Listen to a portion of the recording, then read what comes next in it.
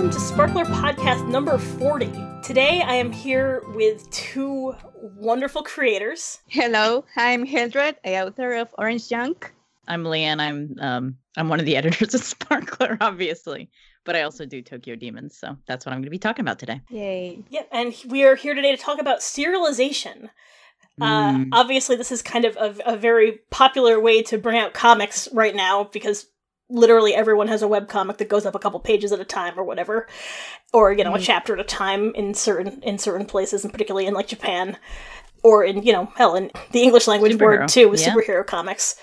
The and floppies. It's more of a historical way to bring out prose, but it's still something you see all the time in fanfic, and, certain literature magazines and stuff like that still do things by the chapter. And movies, historically, when they used to do, like, Flash Gordon and stuff, like little mini episodes at the beginning or ending of another movie. Mm-hmm. But, both Heldrad and Lianne bring out their particular stories serialized, and we just wanted to talk with them a little bit about the process and how it differs from writing a story in a more traditional way, and how you keep a story going when you don't really have it totally set up how you're going to end it, or if you know how you're going to end it already, and just, how you keep producing on a schedule like that for, well, an incredibly long time. Yeah, it's crazy. If you haven't read Heldrad's comic, Orange Junk, I think it's on chapter, 34? 34 or something? It's something in the, 650-ish page range at this point, I believe. So obviously, yeah, I know. Like we were talking before we started recording about, like, how Sparkler's been around for 57 issues and the podcast has been going for 40 episodes. Well, Heldrad has been doing Orange Junk for so many pages. Yeah. So yeah, and also you're kind of a machine when it comes to getting the pages done, which is, like, something I'm sure a lot of people who do serialization wish they could have that kind of drive to do it. So, do you have a secret that you want to share with the audience? Oh, well, I think over the time I learned to draw really fast because, well, since so many of you know that drawing comics is more like a side job. I have a full-time job, so I really need to shorten my time to draw. Mm-hmm. So that really made me learn to draw faster and write faster and do everything faster. So I had to learn a lot of shortcuts for everything. So if you analyze my story, you're going to find out that I'm recycling a lot of backgrounds and some panels and such, because that way it helps me to draw faster and finish my pages sooner to meet deadlines and such. Well, I didn't notice that, and I've been editing your comic for, like, a long time. Good. What's so incredible about you is, like, you've been doing, like, 16 to 20 pages a month, like, forever, on top of a full-time job. And your pages are black and white, but they are not simple. Like, there's a lot going on in every page. One of the reasons I like Orange Junk is it's such a dense comic. You get so much bang for your buck. And you said you recycle backgrounds. I never noticed. I'm just in awe with how much that you can produce consistently. You almost never take a break. Heldrad, my God, you're so aspirational. And I also like that your comic, and this ties into the theme of serialization, your comic works on three different levels. The first being you have thought about it in terms of books, and anyone who's actually read the Orange Junk books has probably seen that. We have it in ebook. We also have 3 paperbacks out now. You think about it in terms of chapter. Every Sparkler issue that comes out, you put the full chapter, and it's got a beginning, middle, and end. It's got a cover to it, the way that they do it in Japan. But your comic also really reads well on a single page basis because it's serialized one page at a time online. Partially because the pages are so dense, like you move through stuff quickly. The pace is fast. So you've kind of got the triple whammy there about the 3 different kinds of serialization, which is incredible. Most people struggle to do 1 or 2 of those, let alone all 3, let alone every month forever, 16 to 20 pages. Yeah, but I think I've noticed that well, since if you see the first volume, my chapters were kind of different. I think they were more fast-paced because I kind of uh, put together a lot of panels in a single page. Mm. And well, later on, I learned to slow down so you can read it easier.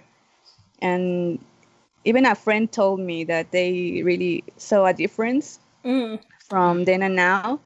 And I think I learned to pace myself better. I think it reads better now.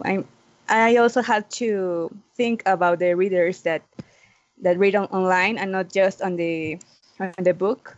So yeah, I think that's important to consider when you are doing a serialization. Yeah.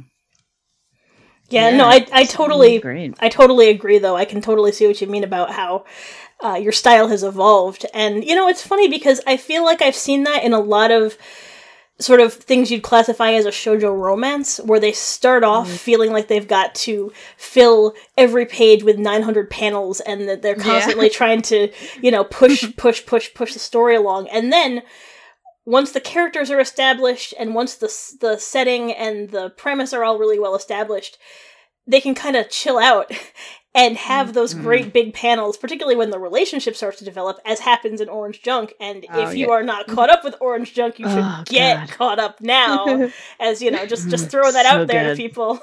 But, because that's when you want to have the big, 2/3 of a page is somebody's face as they're saying something really dramatic and important, or the embrace, the close-up, all of those things. Can I just bring up one of my favorite examples of Orange Junk that did this? It's a slight spoiler, but again, catch up, guys. This comic is so good because it was from one of the earlier volumes. But there is a part where, let's say, Bruce has to impress a lot of people at once, and there's all of this kind of craziness going on. The panels are really dense. There are all these crowd scenes or whatever, and then his big move, because he has to do a big move, is he smiles very slightly, and it's this giant panel of smirk, and then the next page is just the crowd going wild. Yeah, I think it creates a lot of, I don't know, an emotion of, whoa, my god. Suddenly a big face and then this handsome with a pretty smile, and so with a close-up. A friend, the friend that read my comic, also commented on that. She said that it was one of her favorite panels and pages, and she showed me the picture, and I was like, oh great, nice, you liked it. Oh yeah, I think that was one of your early defining moments in paneling. How perfectly you did that. And actually, I think that when we ran the Orange Junk Kickstarter, I think we might have used those as the example pages or something. I think so, right? Yeah, it's so great, Heldrad. Oh my god, it slowed down at that perfect moment. Thank you. So moving on to let's talk about Tokyo Demons a little bit, because Lianne, you're also someone who, well, you came out of fan fiction as sort of where you got your start writing, and that has always been largely serialized, unless you were doing a one shot or something like that. And I know back when you were a teenager, you used to do those epic fantasy kind of stories, where there was a lot of plot, and you would bring it out once a week, and people would wait for it. Yeah, no, I mean, it's true that you were saying about the fanfic world, that's kind of how people ingest. That's also, I think, how a lot of people learn to write prose. So switching from comics to prose for a minute, because there are a lot of things that apply between both comics and prose, but there are a couple things that are different. I found pretty early that one of the best ways to build an audience was just to have something coming out consistently. There just had to be something every week that came out. One of my friends who I met in Toronto, she had apparently followed some of my fanfic back in the day. So we met in real life. It was really weird because she's like, did you write this thing? Blah, blah, blah. And I'm like, yeah, 15 years ago. Why? Wow. But I was so religious about posting every week. And there was one week when I was in high school where my father needed the phone he was waiting for a business call. And this is back when the internet was on dial-up. So you needed to use the phone line. And I really wanted to upload you had to like kind of submit it to an archive. Like you emailed it to them and they would post it for you. And I was begging him. I was like, you don't understand. A lot of people are waiting for this. I got to get this online. It'll just take a minute. The business call, just get a busy signal. They'll call back. And he's like, no, this is ridiculous. I don't know what you're talking about. You're using all these weird words. I don't think that's real. Whatever you're talking about. And I was like throwing myself on the bed sobbing. And when I mentioned this, like, I was like 15, maybe a little too old to be throwing my bed and sobbing over that. Okay, let's be real. When we were teenagers, sometimes you had to throw yourself on the bed sobbing. Like, it's an emotional time. Sometimes, it's like nobody, it's not that big of a deal. I don't know why you're building this up in your head. And when I mentioned this to her, like casually at a party, she's like, I think I remember that week, and I wondered if something happened to you because you didn't. Can I take that home and show my father? Thankfully, now we dial, so it's less of an issue. But and this is something that we applied to kind of everything that runs in Sparkler. Heldrad came to us very good at this. Other people who came to us, I don't want to say they weren't good at it, but they were thinking in terms of books, like a lot of people were. They're like, okay, this is the beginning, middle, end of the book. It's like, great, can you break this down by chapter? Great, can you break this down by scene? And kind of keep the forward momentum going, because assume that everybody on the internet has a super short attention span. And also because... no offense to our fans who are reading this. No, I'm not saying they do. I'm saying we all do. No, I know, I'm kidding. God, I have one of the shortest attention spans of any adult I know. So I always base myself, like, if I'm engaged, then you can engage anyone, including like 5-year-olds. So I do think that, like, as a consumer, because I love serialized fiction as well. I think we all do. I really like that like dopamine hit of when you learn a little bit more about what's happening, and then that like delicious anticipation of like, oh, I gotta wait for more, and then like getting those more regular updates. So like, I'm trying to compare it to, in fan fiction days, coming home after school and knowing that today was like the new archive day, there was going to be new Sailor Moon fan fiction, and being like, oh my God, and dropping my backpack and like, waiting for those .txt files to load because it could take a while on a dial-up. And just kind of burning through, everything and being like, oh my God. And then knowing that the next Monday there was going to be more, like having something to look forward to on a particular day a week. It's kind of like Ice Cream Fridays, or like, just having that kind of schedule where you're going to get a small but satisfying treat, but you're going to get it regularly. So you can always count on it. Like you can set your watch to that pleasure. I think that we're a little bit now in the culture of binging because we have so much information that can reach us instantly. And because like models like Netflix were like, okay, let's try to do something different that nobody else is doing. Have everything now, as much as you want. And although I do find that there's joy to kind of like taking your entire weekend and doing nothing but watch, whatever Game of Thrones or whatever you're watching, and just literally not getting off the couch. I don't know if you remember, Rebecca, there was once where we decided to just like mainline Downton Abbey, like just we sat on a couch and we traded hits off this 2-liter bottle of ginger ale and just like sat there for hours and watched the whole thing. And like that's enjoyable, but I like that a lot less.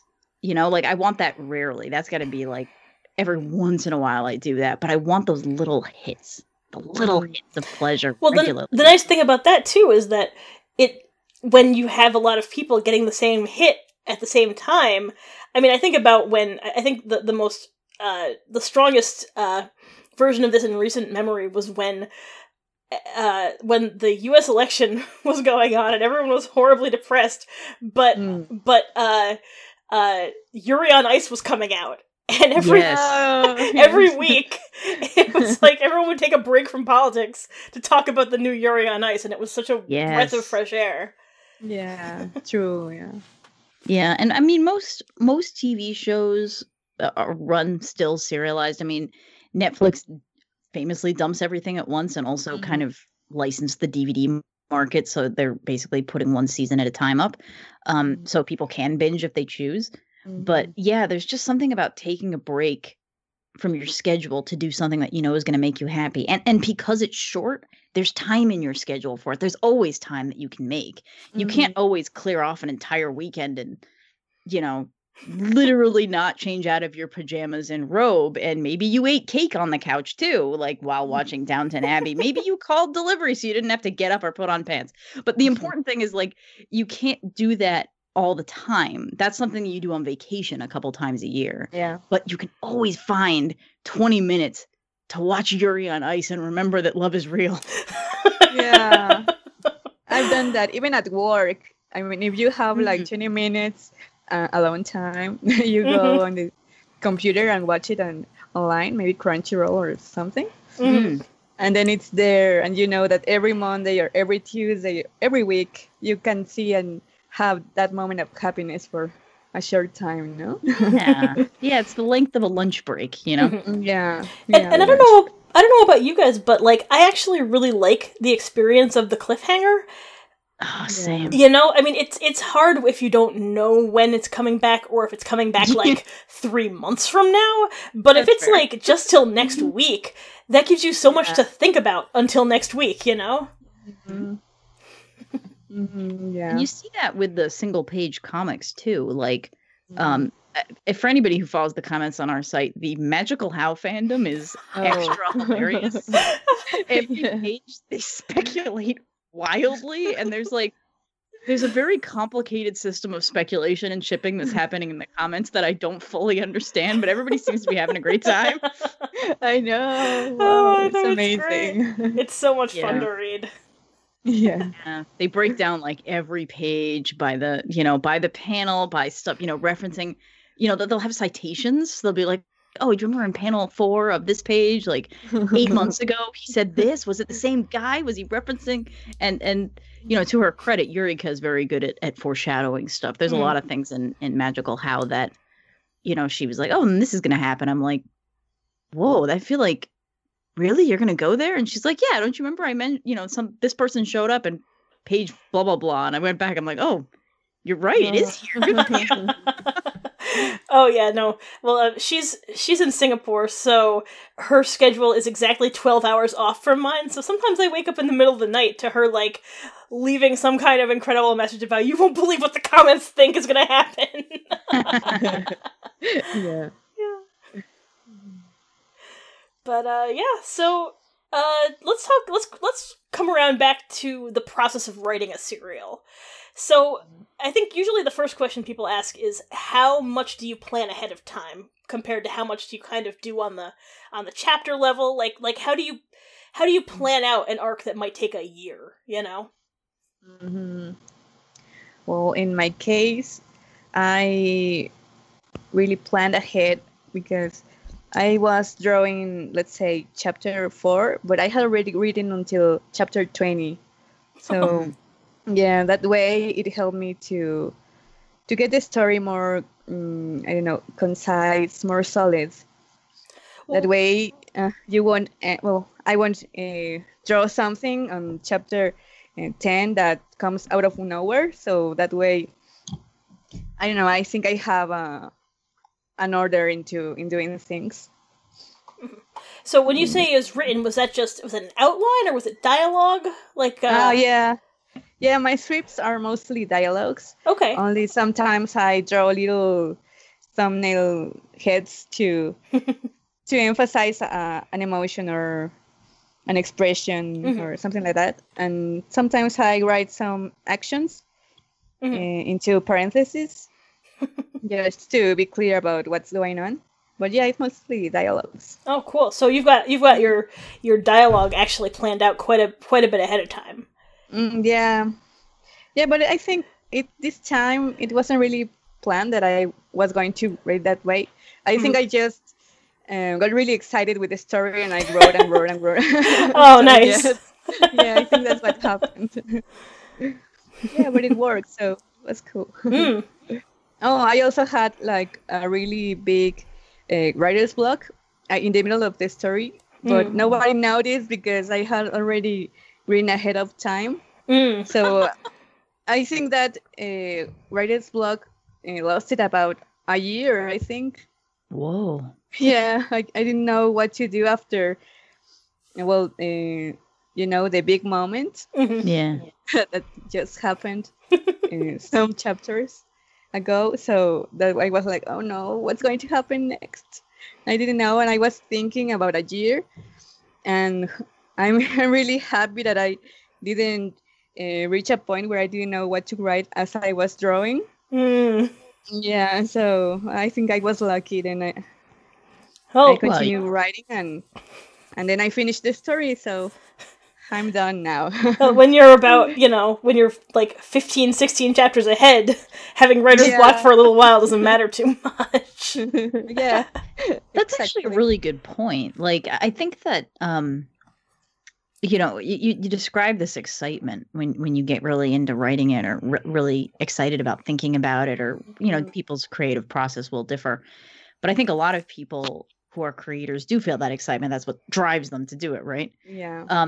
You make a really good argument for not showing your whole hand right away. Like, if you have stuff done in advance, either planned or literally finished, there's a lot of value to just not releasing it all yet, like doing little pieces of it to kind of cover for you when you have that block. And also just so you don't, you don't get all your good, like, you want to kind of tease people out. You want to keep them long term.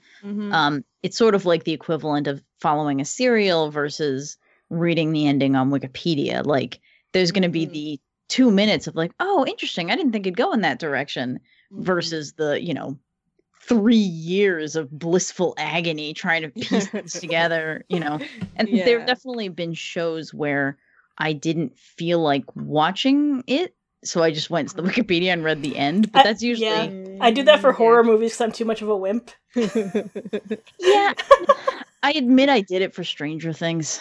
Oh, really? Yeah, it's not that I didn't like that show. It took a long time, and I'm really busy. So I'm like, and I wasn't enjoying it enough. Even though I think it's a character drama. It's not even that much of a mystery. I think the mystery is kind of drawn out.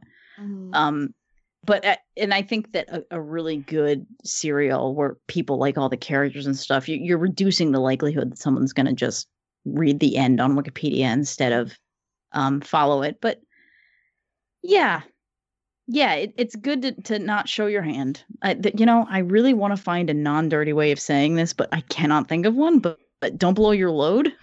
Like, we use that term a lot, and there's got to be a non-dirty way of saying it, but I don't know what that is. But it's just like, don't have the fireworks at the beginning. Just, you've got to have some kind of hook, but make them wait for it.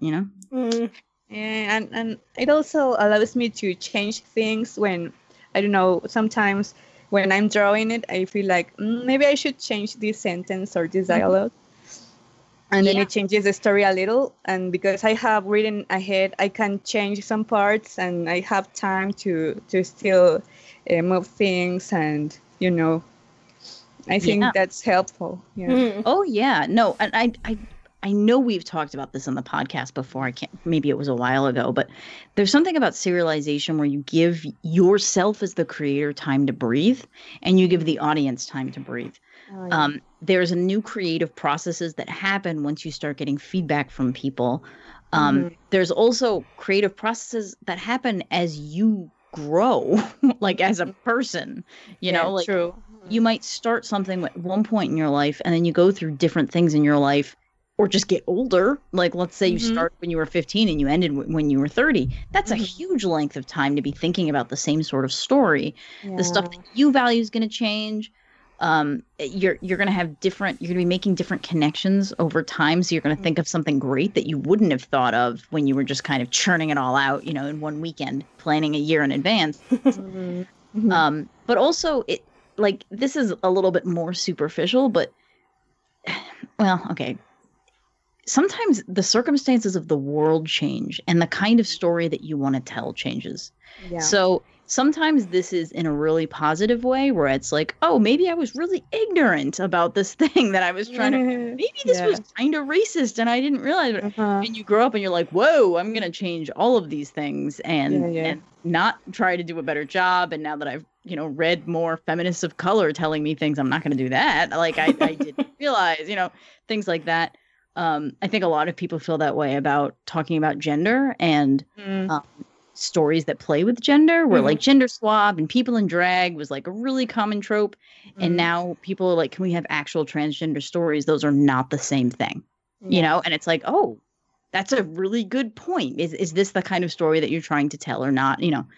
But also in a more depressing way, it's like, well, I think about the story X by Clamp. I don't know if I don't know, Becca's familiar. I'm not sure. Yeah, it was called X 1999 in America, but it was always kind of on hiatus or whatever, and it was about the end of the world, and I think it kind of got canceled after the earthquake.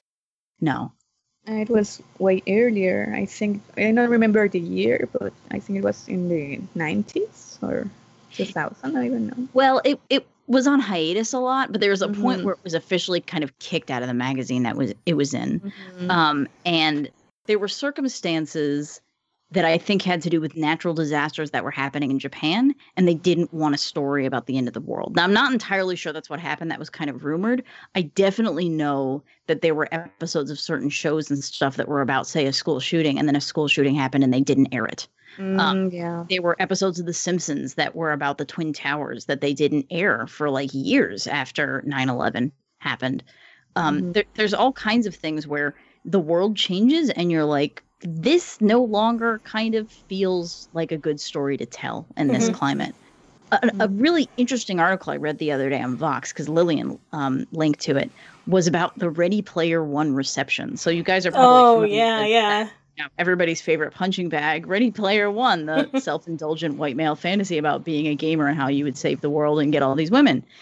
And when it first came out, it was basically pre-Gamergate, and the book was pretty well received. Even the people who knew it was not for them, like they were like, oh, it's self-indulgent fantasy, it's fine. And then Gamergate happened, and now the movie is here. This is no longer seen as an innocent fantasy.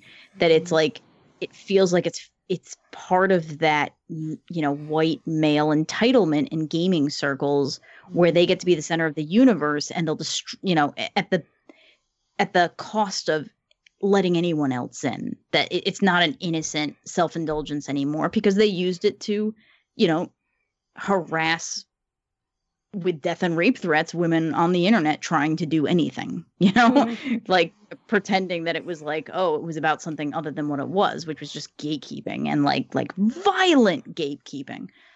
So like, that's a pretty good example of like, maybe you shouldn't have done a Ready Player One movie now. I mean, it's better now than in the really bad throes of Gamergate, I guess. But it's something where it's like, this story just, it was from a different time, A different time, like 3 years ago, too. Yeah, I mean, it's very easy to say that about things like Huck Finn, which was like, a product of its time for sure. But like, even just within a couple of years, climates can change. The publishing industry can change. The kinds of stories that people want. Maybe there's a new way that they started polling people about what they wanted, and the new poll asks all kinds of people who never asked before, and all of a sudden that stuff you thought was popular is not what people want. Like, there are all kinds of things that can change. And the problem with traditional publishing is 3 years is about how long it takes to get a book from concept to print. So true. Yeah. I should say this is kind of like, we're lucky that we're on the internet and we can do these things kind of immediate. It's a bit faster for us, but still, getting a book to print is like a many month long process. Just Yeah,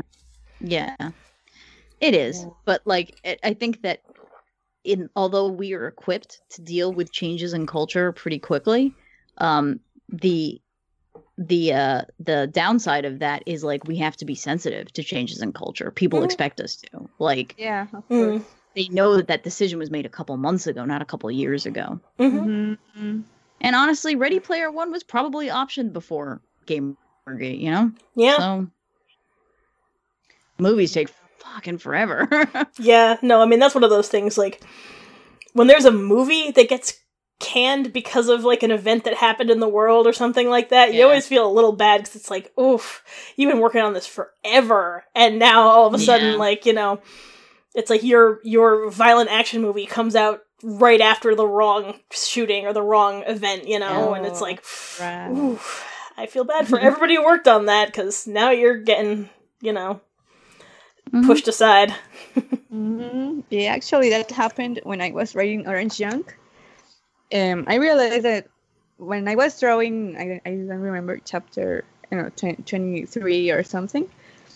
I reached to a point where I was reading my scripts that I wrote when I was like 18 or something, and I was like, "Oh my god, why did I write? This is so sexist or so I don't know, so childish. And I shouldn't have written this." So I changed it because I knew that if I had drawn it exactly that way, it would cause problems. And you have to be like conscious of what's going on at the moment. So. Yeah, absolutely. Yeah. And also just you changed. Like you don't feel like, oh, that's not a good message anymore. Like maybe when you were little, you were like, yeah, makes sense. Yeah, I know. Oh God, the stuff I wrote when I was like not even that, 10 years ago. It's stuff where it's like I wasn't a kid, but I was really ignorant about so many things, and thank God I didn't do more like on that track. That I mean, there's still stuff that I'm humiliated that I wrote, but like nothing. There was no misstep that was so huge that I'm like anxious to scrub it from the internet. Thank God. Oh, I know. Yeah. Yeah. Yeah, I personally I like I mean, like I liked having an ending for things, like a beginning and an ending and a general middle. I like leaving a lot of space in the middle because my attention span is so short and I get bored. I don't want to think every single thing through. I want to have that time to really ruminate and kind of long walks with my headphones on thinking about cool ideas or images or scenes or characters or whatever, and then have time to implement them in a long story like that, because this I feel very strongly about that breathing space. And every creator is kind of different. I'm sure there are some people that start something and they need it all planned out, and it's not going to change. I'm sure there are people like that, but especially with something that takes a really long time. Orange Junk is a good example. Tokyo Demons we planned for 10 years before we even started it, and now it's wow. It took me about 5-6 years to do the first series, and we've been working on Ghosts as well. So like we're coming up on 20 years working on this. Yeah, it's just when I think about how it started, and it's like, God, it bears so little resemblance to where it was, and that's how I like it, because I get bored so quickly. If I knew what was going to happen, I don't know, like if I knew too much of what was going to happen, I was going to get bored of it. So like I liked having, okay, I know this is where this chapter has to end. How am I going to get there? Let me spend the next week thinking about this little chunk here. And that's another point too. When we talk about serials, cliffhangers, right? That beautiful agony of a good cliffhanger, and how I think some people, I think that there's some creators who worry that, they have to have really good cliffhangers or they have to have no cliffhangers, when there's so many different kinds of cliffhangers that you can employ. Just something that makes people want to come back the next week. Like, and this is something where, as we've worked with so many different Sparkler creators, and I felt this really strongly in prose, because I think a lot of the prose people I worked with were especially thinking in terms of the whole novel and not quite as much in the chapter level. But just like sometimes ending things a little bit sooner or a little bit later made it better. Like literally a couple paragraphs, like on the beginning or the end, just kind of framing the idea a little bit differently, so that it like is a question instead of it's a question mark instead of a period. With a couple exceptions, there's every once in a while it's nice to have a really kind of satisfying end point that still makes you want to continue. A good example of this is sort of the end of a book in a series where it's like, okay, I feel like we did it. Now on to the next bad guy, basically. It's like you're leveling up, kind of. Like we beat the first boss. Time to move to mid-boss in book 2. Even though mid-boss sometimes like prom. Like if you're reading a rom-com or something. The mid-boss is prom, yeah. Right. And you can do that on the chapter level as well, where it's just like some chapters are really satisfying. You're like, oh, I'm so glad they're happy. Oh, I can't wait to see, they're going out now. Let's see if they make out next week. Orange Junk's a great example of that, when certain romantic developments happen. And I'm like, well, now I gotta see how they life in this new reality for them. Oh yeah, I really had fun with those cliffhangers. Yeah. Oh, so nice. Really good ones. Yeah. Just stuff like someone you didn't expect showed up, or it's kind of hard to describe, but it's sort of like when you think about a scene, what's going to be in it, there's always a place where you can like twist it just a little bit so that it's a little surprising at the end, or it's especially compelling at the end. Orange Junk is great at that, where it's just people where it's like they're having a conversation and somebody asks them a question that they weren't expecting, and they're like, "What?" And then it ends. So it's like, I think what is he going to answer? I think what you were saying about it being compelling is a really good thing, because I feel like there is also sort of this feeling that it always has to be a cliffhanger in the oh my gosh sense, where you don't know what's about to happen. But sometimes having it be at that really compelling moment where something is settled, but you don't know what's going to happen after that. So where you end it at the most satisfying moment, instead of at the moment where you're like, what's going to happen next? The moment where you're like, oh my god, it all just came together. And then you don't show the aftermath yet. You just show that moment, and that's where you end it. And I've definitely, when I've been working with some of our other comic artists, there have been times where I'm just like, that right there, that's your final panel, and just cut it there. And like you can just see, this is something I feel like when I'm editing and when I'm coaching with people, it's always about like find the moment and make that the focal point, make that the part that stands out the most, make that the part that you end the page on, or you end the scene on, or you end the chapter on, and just find that part that feels the best, and that's where you cut it, Right.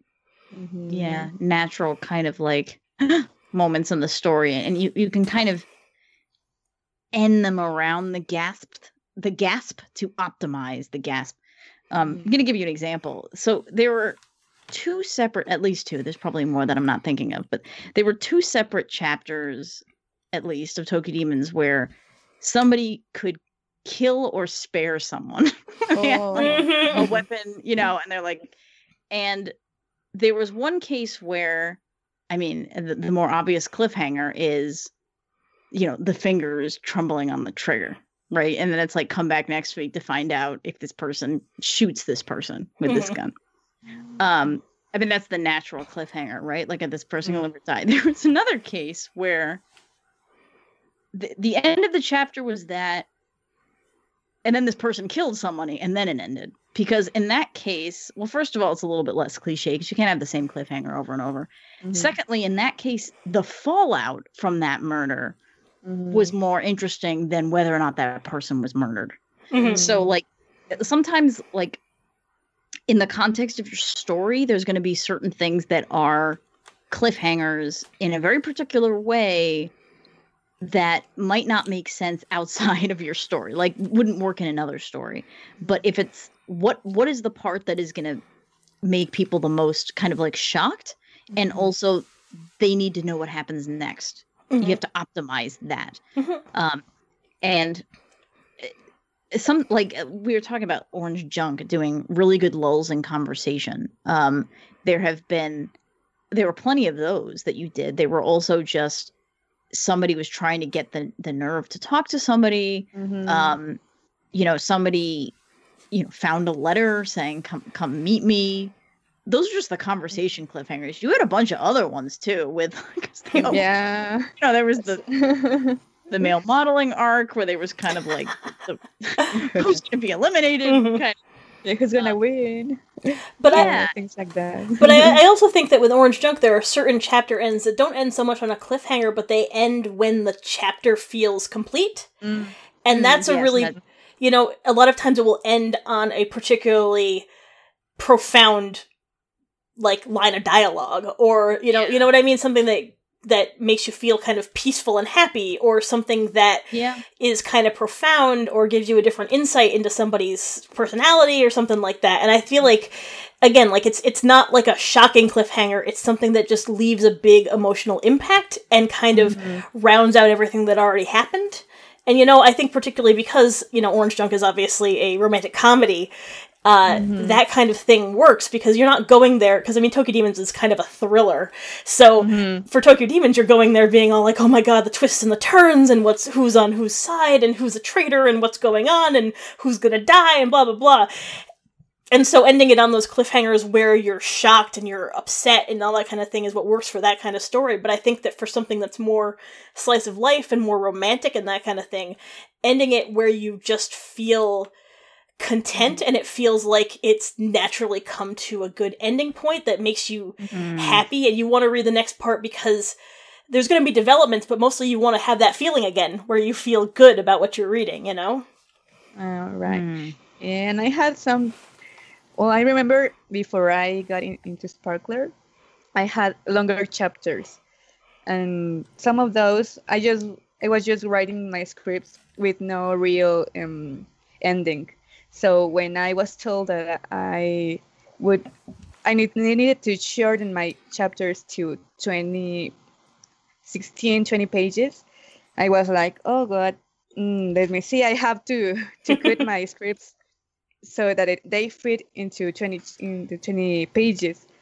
So I had to find the exact moment that would create a good ending or a good cliffhanger. It was kind of difficult, but I think it's really important, as you mentioned, because it creates have the feeling that you need to know what's going to happen next, or as you mentioned, the emotional ending and everything. So yeah, I think it's kind of a challenge, but I think it brings really good I don't know, it brings really good conclusions, I think. Yeah. Well, you did a great job because it felt effortless. Well, I'm glad that it looks that way. Thank you. Oh yeah. Another comic we talk about how great all the people who work for us are. Yeah, have you noticed that we're fans of these guys? Yeah. Yeah. I always really loved the chapter breaks in Windrose. The pacing on that, Kosen, they've been doing this forever, and they've been working in sort of chapter style in books as well, but they clearly take a lot from the manga tradition and chapters, but their chapters have been basically the exact same length, like throughout, for several years of serialization, somewhere in the 21 to 22 page length. Now we're running half chapters, so it's like 10 or 11, but it's literally just halved. So they added more cliffhangers, but it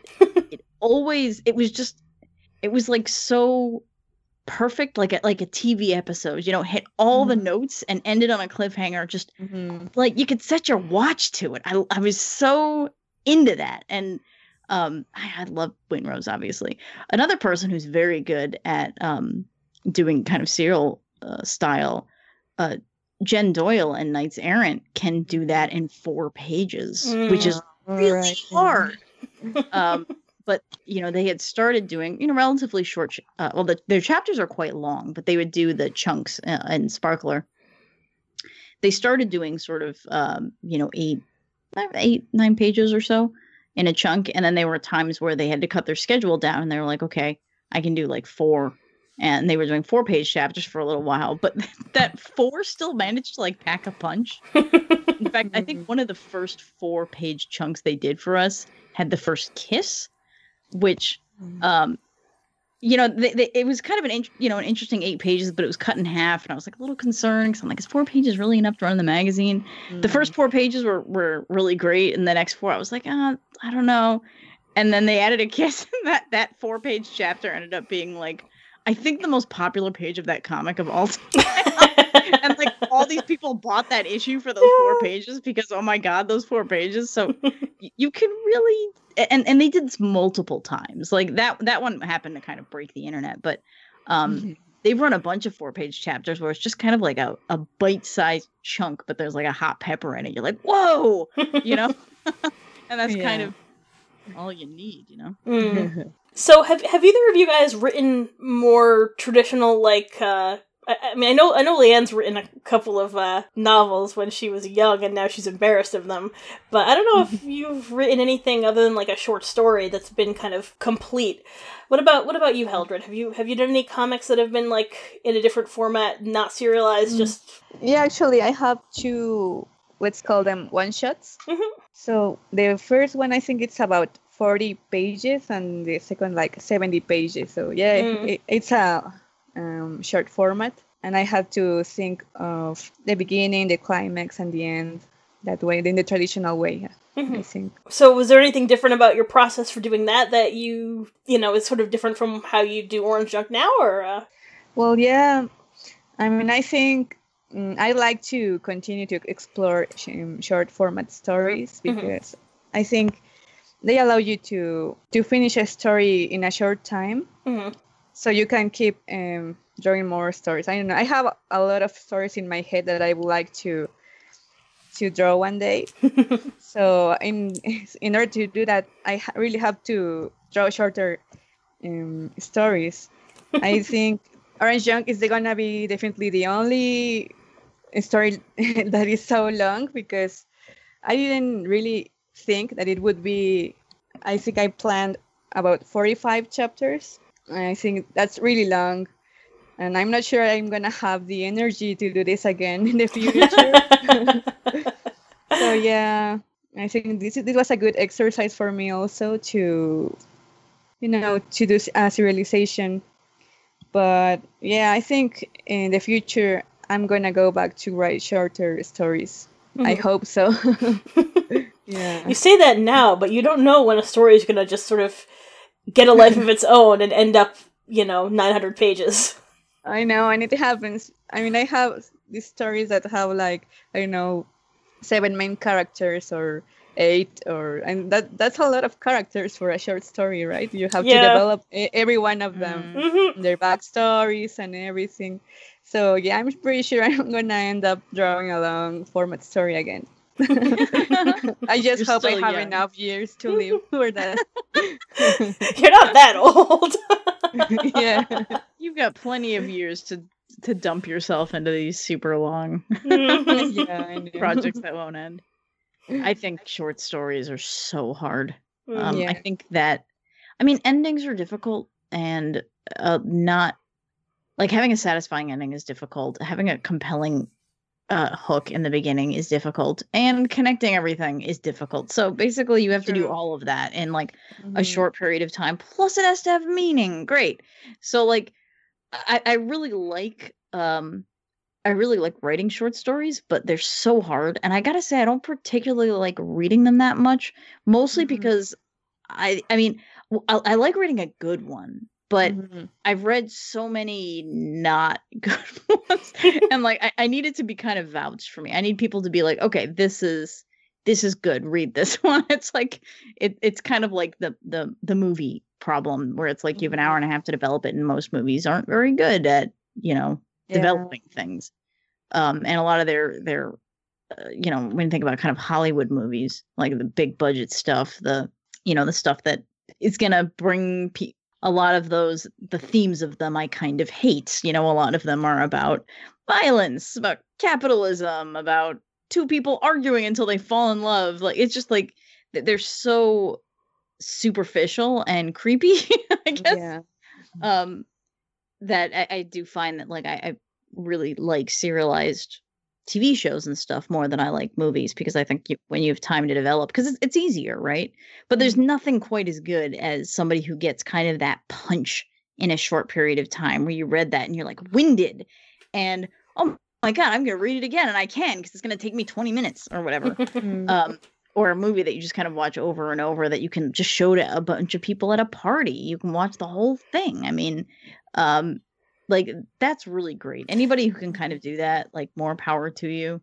They're also, I think they're very easy to sort of market, because when you're in our business, right, we're working with a lot of relatively unknown people, relatively unknown to the broad swath of the internet, you know, like, because it's not like back in the day where if you were doing a comic, you were through one of the, you know, major publishers.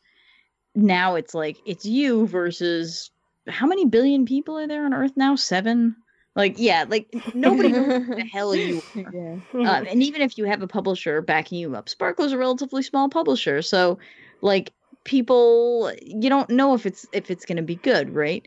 And shorts are a really good way to lob out into the internet and be like, hey, this is a 5-minute, you know, this is going to take 5 minutes out of your time to see if you like the way that this person creates.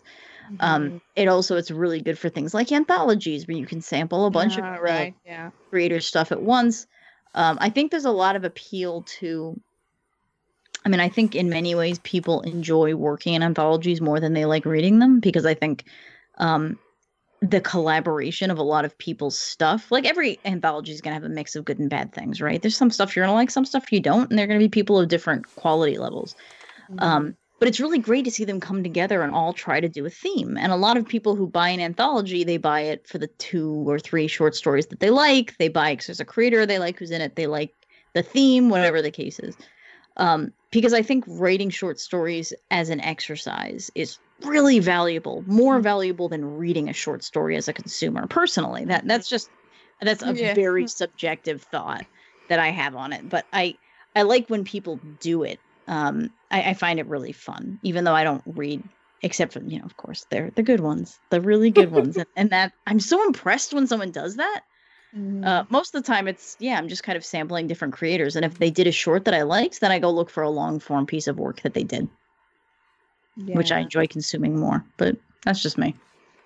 But also, I think many of us creators that draw comics, sometimes we think about what we are going to offer in, you know, in conventions like TICA. So you sometimes people like to buy the cheaper stuff, like something that's about $5 or $10. And that's when you think, well, if I create a short story, then I can make it a zine or zine. I don't know how to pronounce it.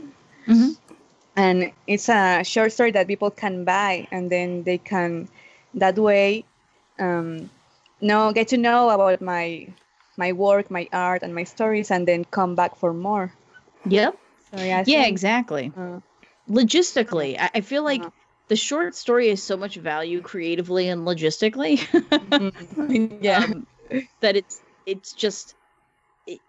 it's so important as a medium, even if it's really difficult to do well. And I think in general, it's one of the, you know, maybe one of the less enjoyed. I don't know. Do you know people who really like reading short stories? I know that traditionally, like in the book market, anthologies really struggled a lot. It's changed with the internet because anthologies, well, first of all, there've been some really cool anthologies and they're targeting different markets, but also sometimes you can just read one story online and then you're like, okay, I'll buy the whole anthology. Like they're easier to market online too. Yeah, I mean, I think anthologies have done really well on things like Kickstarter simply because instead of one artist selling to their fans, it's like 30 artists selling to their fans. So it's just a case of scale, you know. I mean, not to put down anthologies in general, because there have been some really, really wonderful ideas and really wonderful things. But personally, and I think a lot of people do agree, like with what you were saying, that if I really want to get into something, I'm going to read something long form, you know, and something you kind of. It just it sticks more in your memory. It sticks more in your brain, you know. And there have been some anthologies. I mean, there's also the difference between a good anthology and a bad anthology, right? Like, you can tell which anthologies had strong editors, had, you know, they really kind of they cultivated their talent well. They chose talent well. The theme was good. The people who were working in the theme really liked it, because there's a difference for sure between a good anthology and a bad anthology. That's the other thing that I think has changed. The internet has made really interesting people from very different places meet up, and you can have a really interesting anthology when you have that like long that distance between people is shortened, and they're coming together in a collective idea. Because I don't want to bash the anthology as a format. I don't read them for pleasure all that much, but I really love that they exist. I will say that for short stories that as a consumer, I personally like the most, I love short stories that tie into something bigger.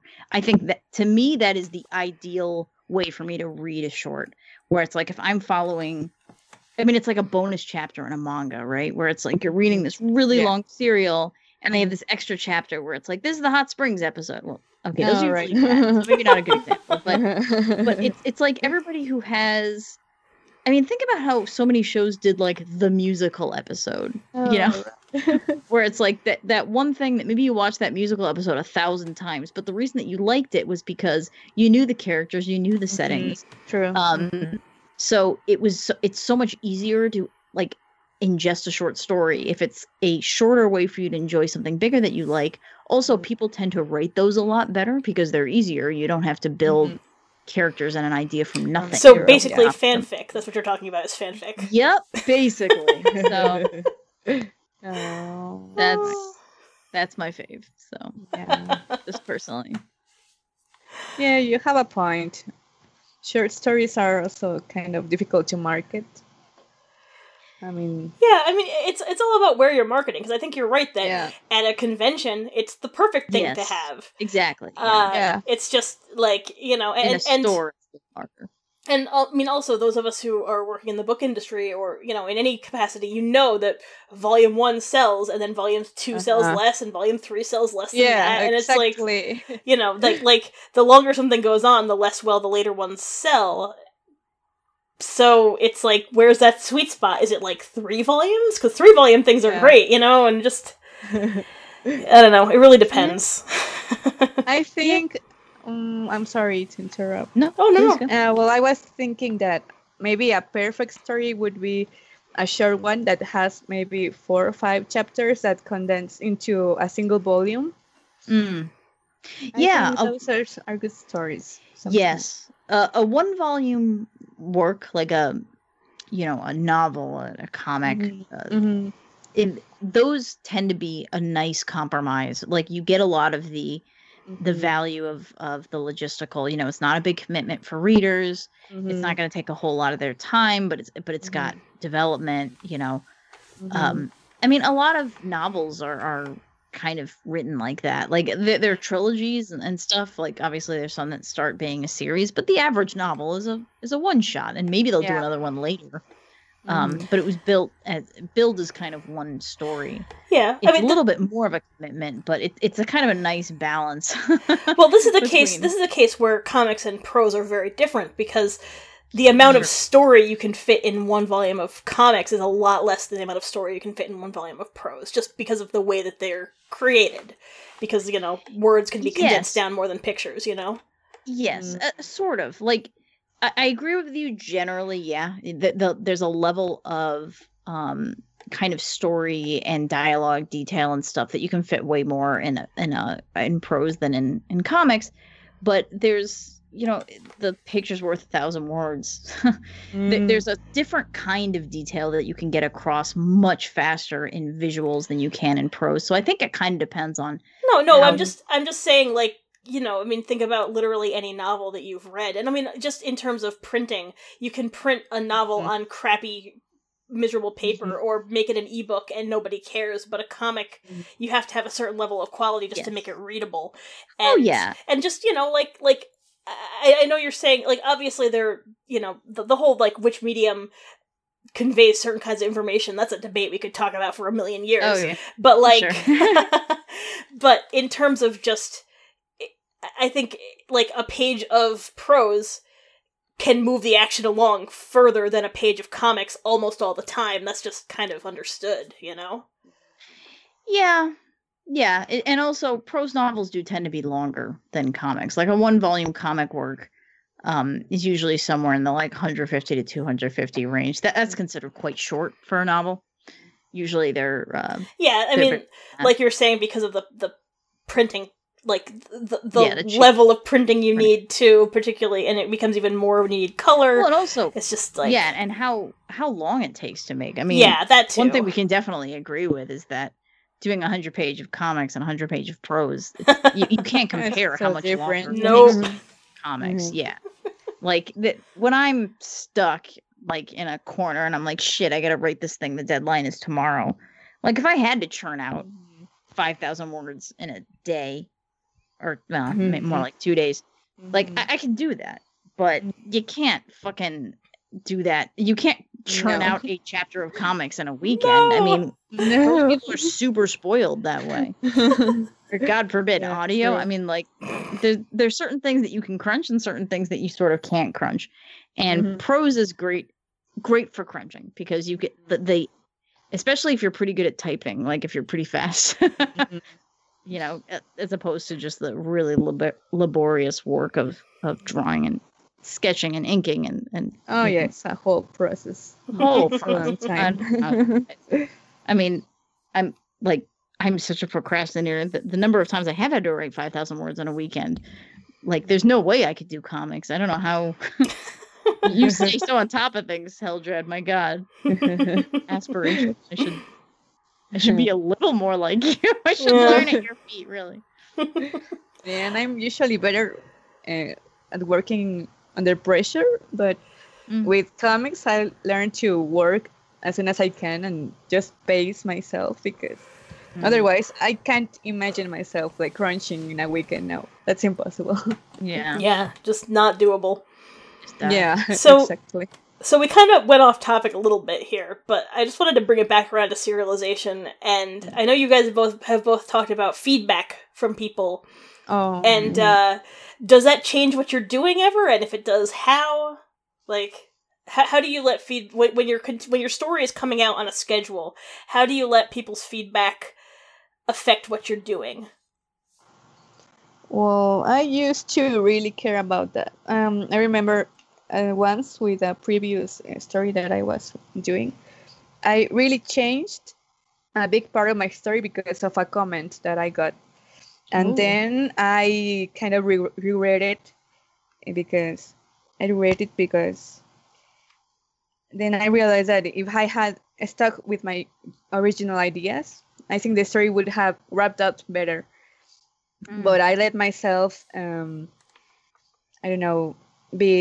become influenced by what I read, and because of that experience, I learned not to be too influenced by what readers comment now. I mean, it's important because that way I know if they're enjoying my work. But lately, I'm trying not to get too, how do you say, to let it get to me too much as it did before. You know. I'm kind of the opposite. I have a lot of difficulty creating in a vacuum. It's really important for me to hear what people think. And it doesn't always have to be like the general public. It can just be, Becca has been my collaborator forever. But like there were times where I had to do something without any feedback, and it was just really boring for me to like I'll just do it and throw it in the darkness, but also because it's hard for me to gauge some stuff sometimes. Like my tendencies when I write are really weird. Like the stuff that I think is interesting, the stuff that I think is like cool or sexy or intense, are like other people are like, you're a fucking creep. and it's important for me to know that like maybe I'm a little bit of a deviant in some of this stuff. Like tile it back.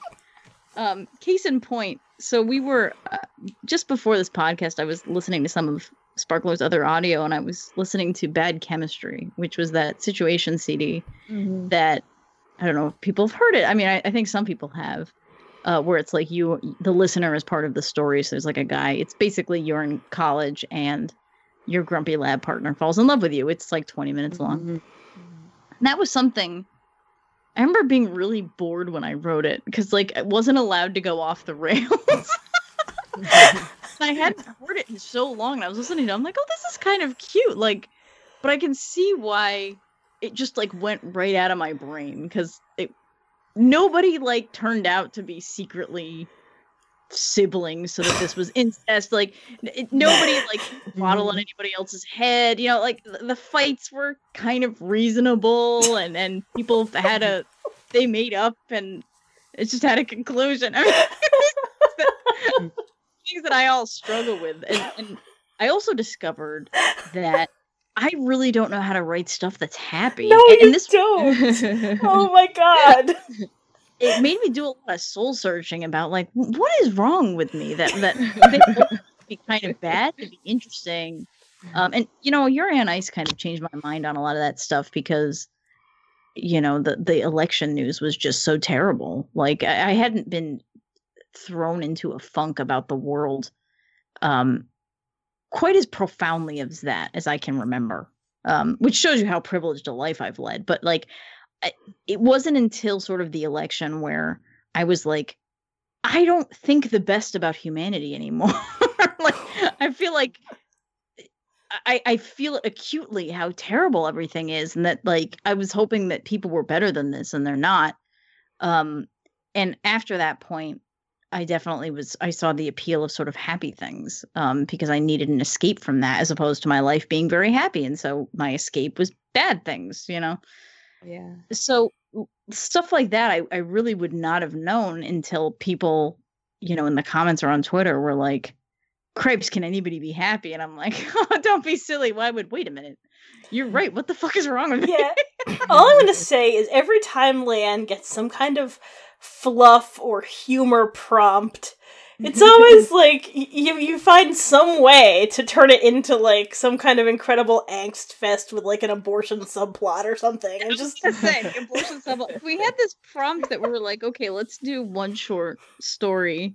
It was for a collection of the smutty Tokyo stories, and like one of them I had kind of a funny prompt, and I was like, okay, let's do this. And then you and I were having lunch at like Cheesecake Factory, and I was like, what if I threw an abortion in there? And you just like dropped. Oh my god.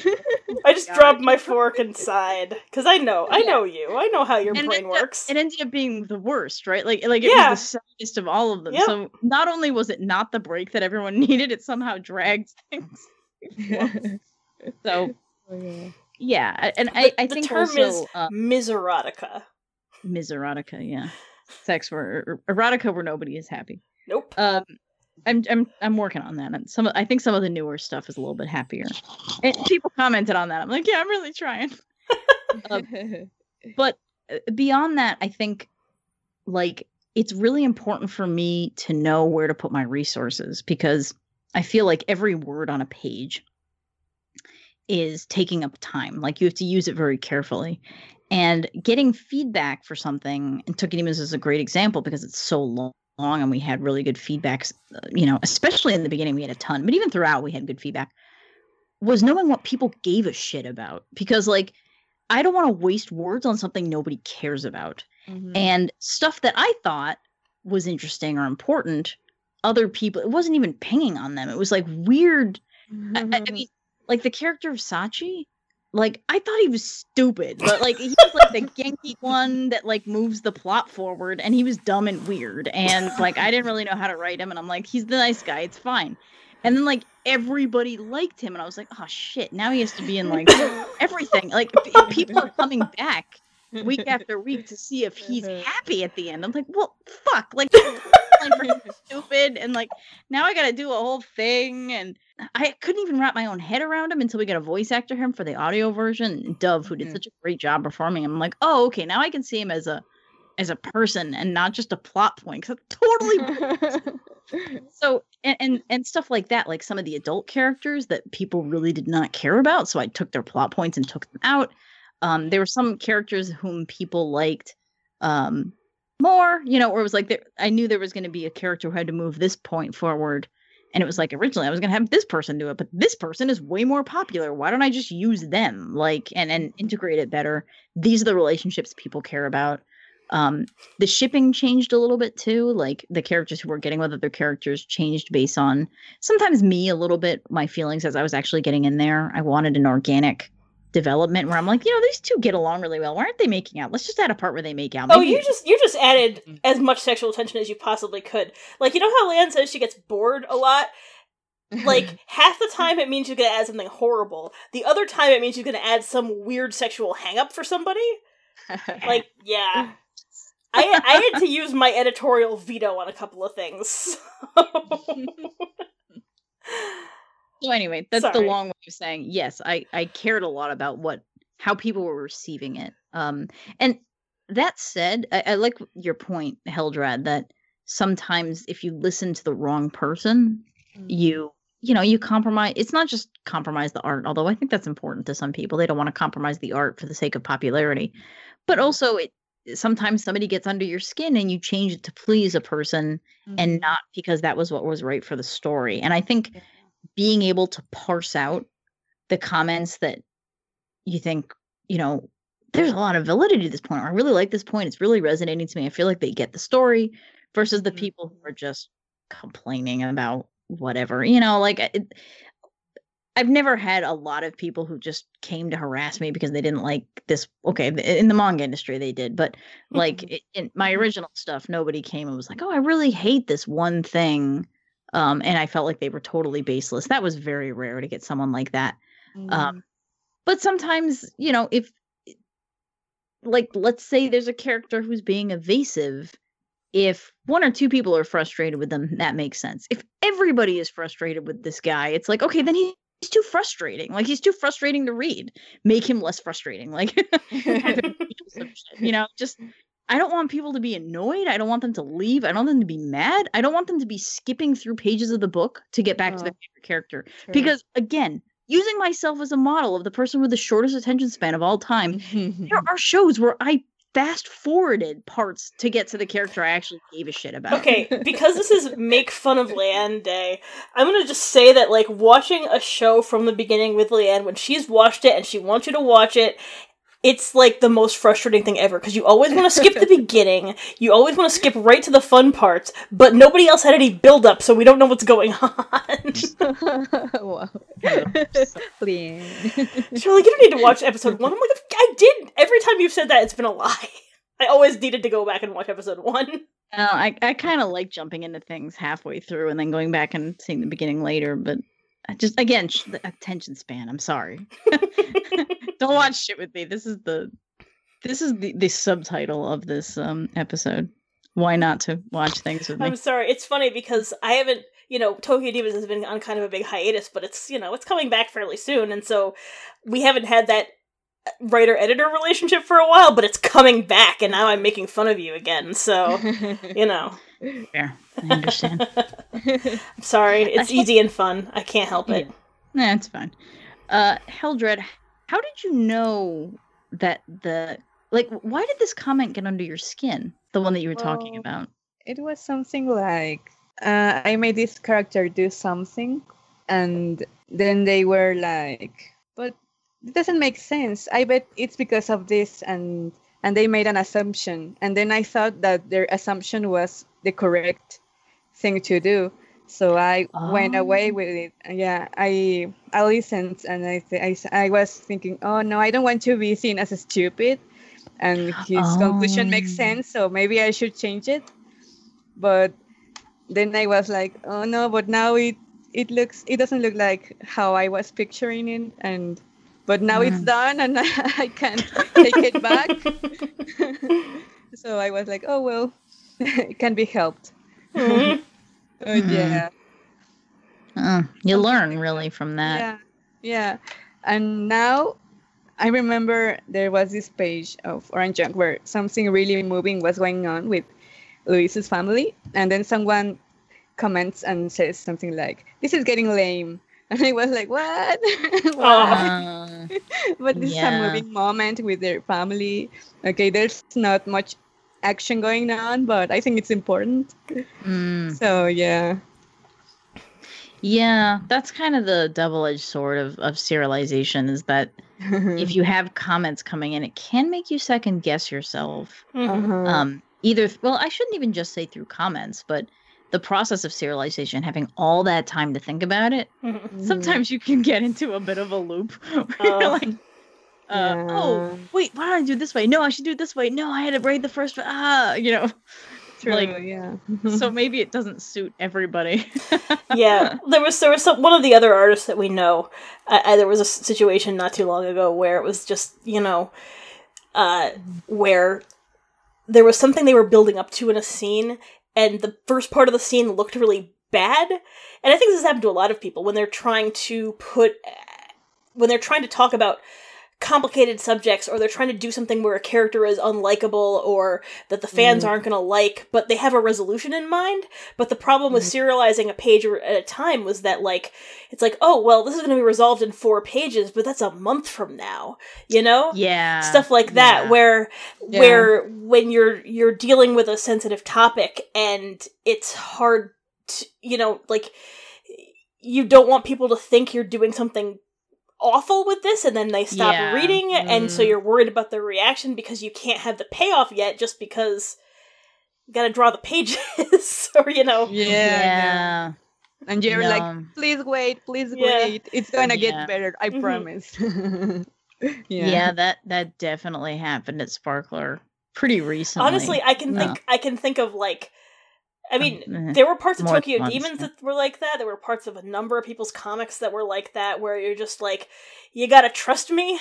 Like, just hang on a little longer. Yeah, Gauntlet had a period like that too. I remember that a lot of people sort of failed out because they didn't like it was the part where she's supposed to kind of make a mistake and learn from it.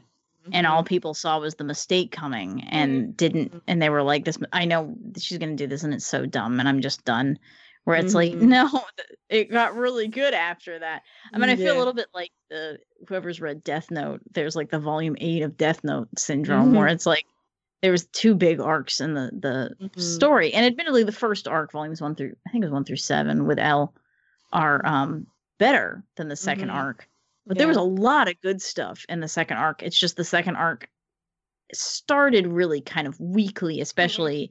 No one had expected the first arc to kind of end the way that it did. Yeah.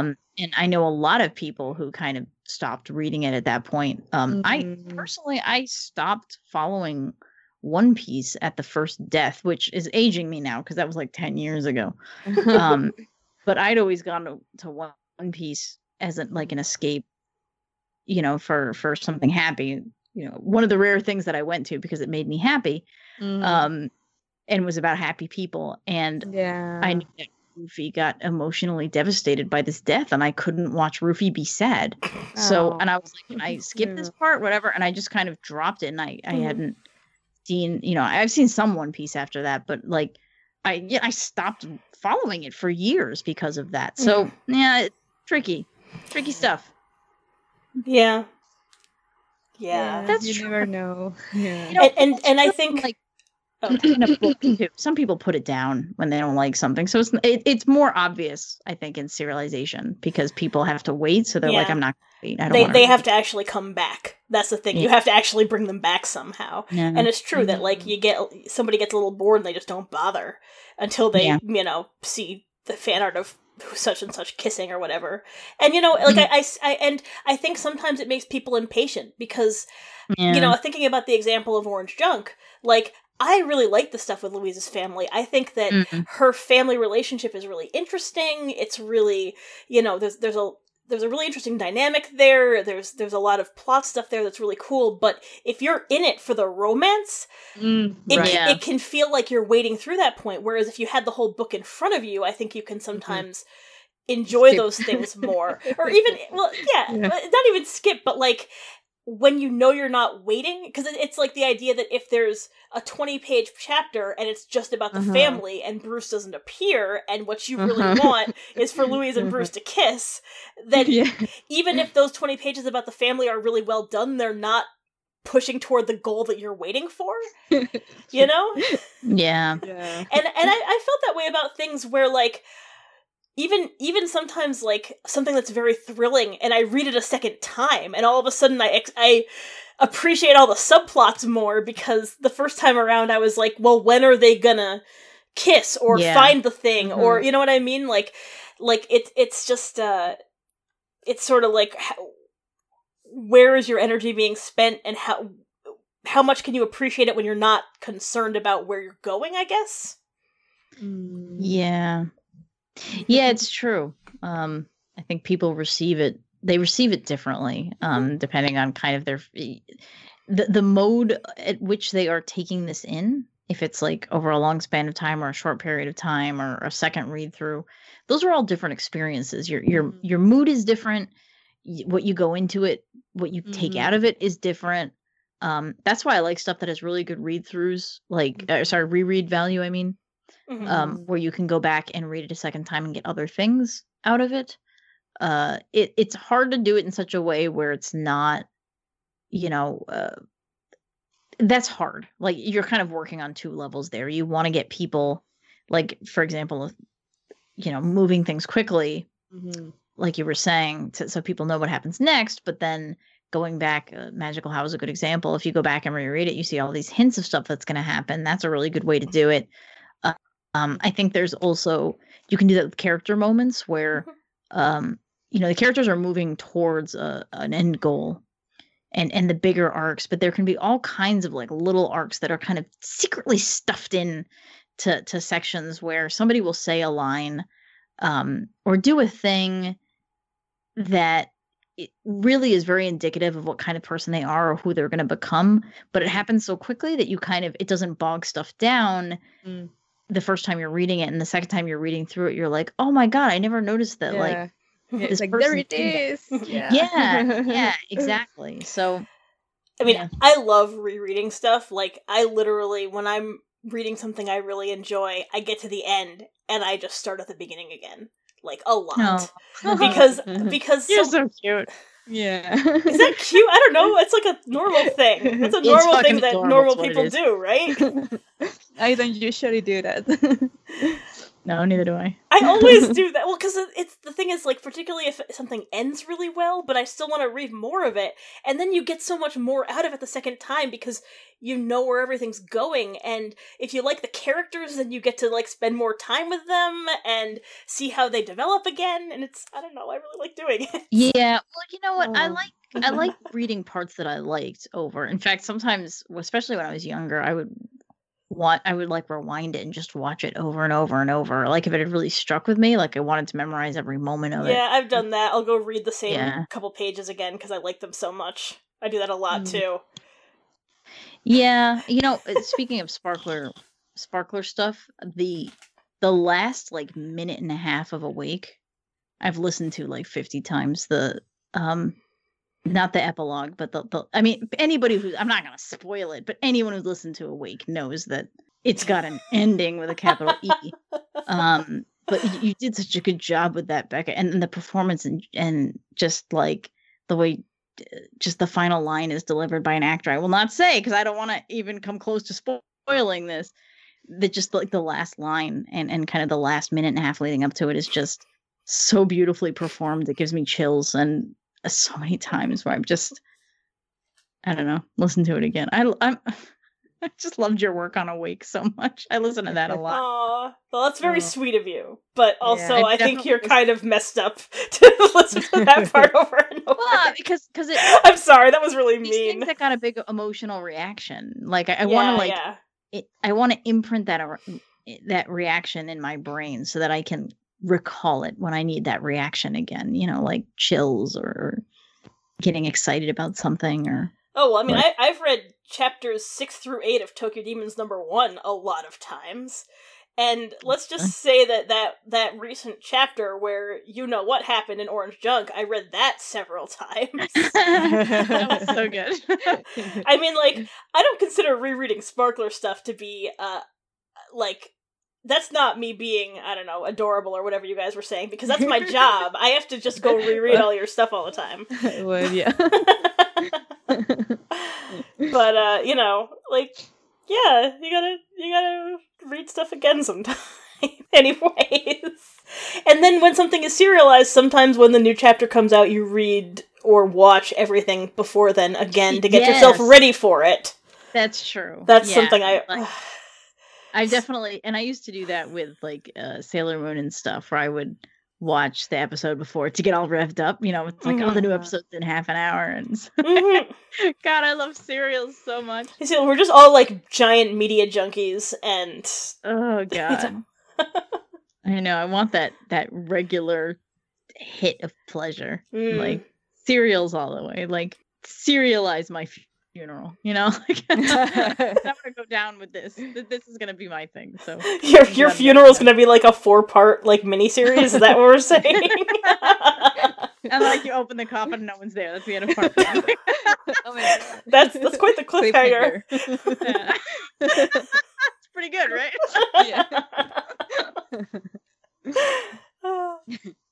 All right, on that happy note, maybe we should wrap this up. Do you guys have anything else you want to add? No, not really. Well, yeah. Lianne, anything? No, that's... Don't make me say anything after. That was my best ending so far. All right.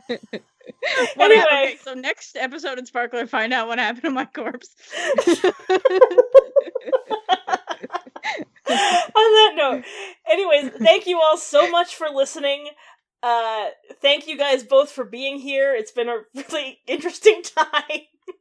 And we will be back next month with another podcast with some people on it. Yay!